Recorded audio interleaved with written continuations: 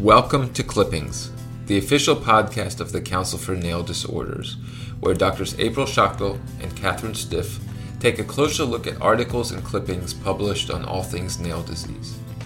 Listeners can suggest articles for this podcast or topics of discussion by sending an email to kristen.cnd@gmail.com. Thank you for listening. Hello, and welcome to episode 33 of our Clippings podcast, where we review nail papers and share them with you.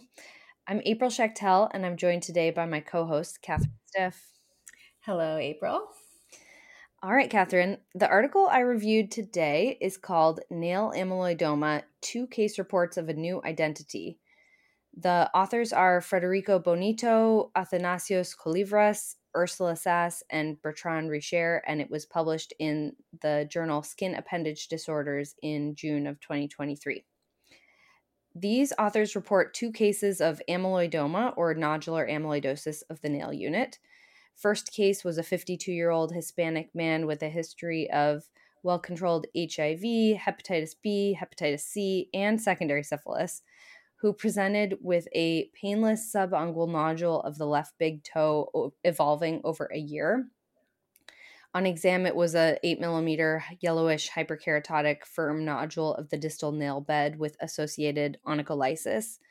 An X-ray showed no bony involvement, so the nail plate was avulsed and the nodule fully excised, and that showed amyloid deposits in the dermis and subcutaneous tissue on histopathology.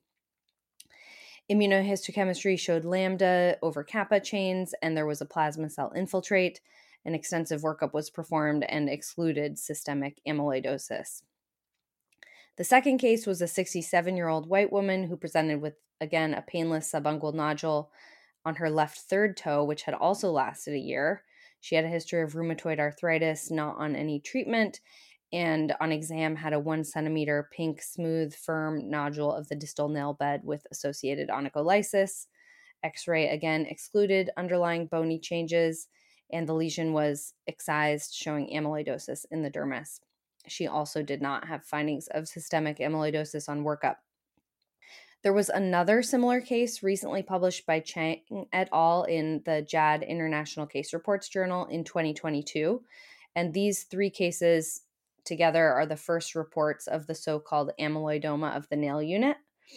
The commonalities between the patients were that the deposition of amyloid occurred in the distal nail bed, presented as a firm, painless nodule growing under the nail plate, and there was associated onycholysis, and there was not systemic amyloidosis found. So to review, amyloidosis is a group of diseases which have extracellular deposits of amyloid, which is an abnormal, insoluble protein. Amyloidosis can be localized, like in these cases, or systemic. Systemic AL amyloidosis can be associated with nail changes like brittle nails, tracheonychia, longitudinal ridging, subungual splinter hemorrhages, and the main differential in those cases includes nail lichen planus, and it's overall rare. And there are several types of primary localized cutaneous amyloidosis, in which there's deposition of amyloid in the skin, but not in the internal organs. The most common types are macular amyloidosis, lichen amyloidosis, and nodular amyloidosis, which seems to be used as an interchangeable term with amyloidoma in this paper. Specifically, the nodular amyloidosis or amyloidoma is rare, and it will present as 1 or more nodules or plaques found on the trunk or extremities. There can be a plasma cell proliferation found with it, and that's thought to be causing the amyloidosis. There may be an association with Sjogren's syndrome in some cases, and there is also some risk of nodular amyloidosis being associated with systemic involvement of amyloidosis, but it seems to be in the less than 10% range. So to summarize, if you see a patient presenting with a slow-growing subungual nodule, particularly on a toe, keep amyloidosis in your differential, and if the pathology does confirm amyloidosis, you should perform a workup to exclude systemic amyloidosis and follow the patient to ensure that they don't develop systemic amyloidosis. Treatment options include surgical removal, as in these 2 cases, and there's also reports of debulking, dermabrasion, and ablative laser being successful. If there is only a partial excision performed, then recurrence is likely. thanks to the authors for spreading awareness of this condition. All right. Yes, those were cool cases. Thanks. Catherine, tell us what you read about. I chose the article Nail Disorders in Skin of Color, a retrospective chart review over a 5-year period by Drs. Carolyn Schneider, Natalie Williams, Brian Morrison, and Antonella Tosti, published as a research letter in the Journal of American Academy of Dermatology on August 31st, 2023. The authors performed a retrospective review of patients seen at the University of Miami Hospital dermatology clinics who identify as Black or African American, Hispanic or Latino, Asian, Native Hawaiian or other Pacific Islander, and American Indian or Alaska Native who had been diagnosed with a nail condition over this 5-year period.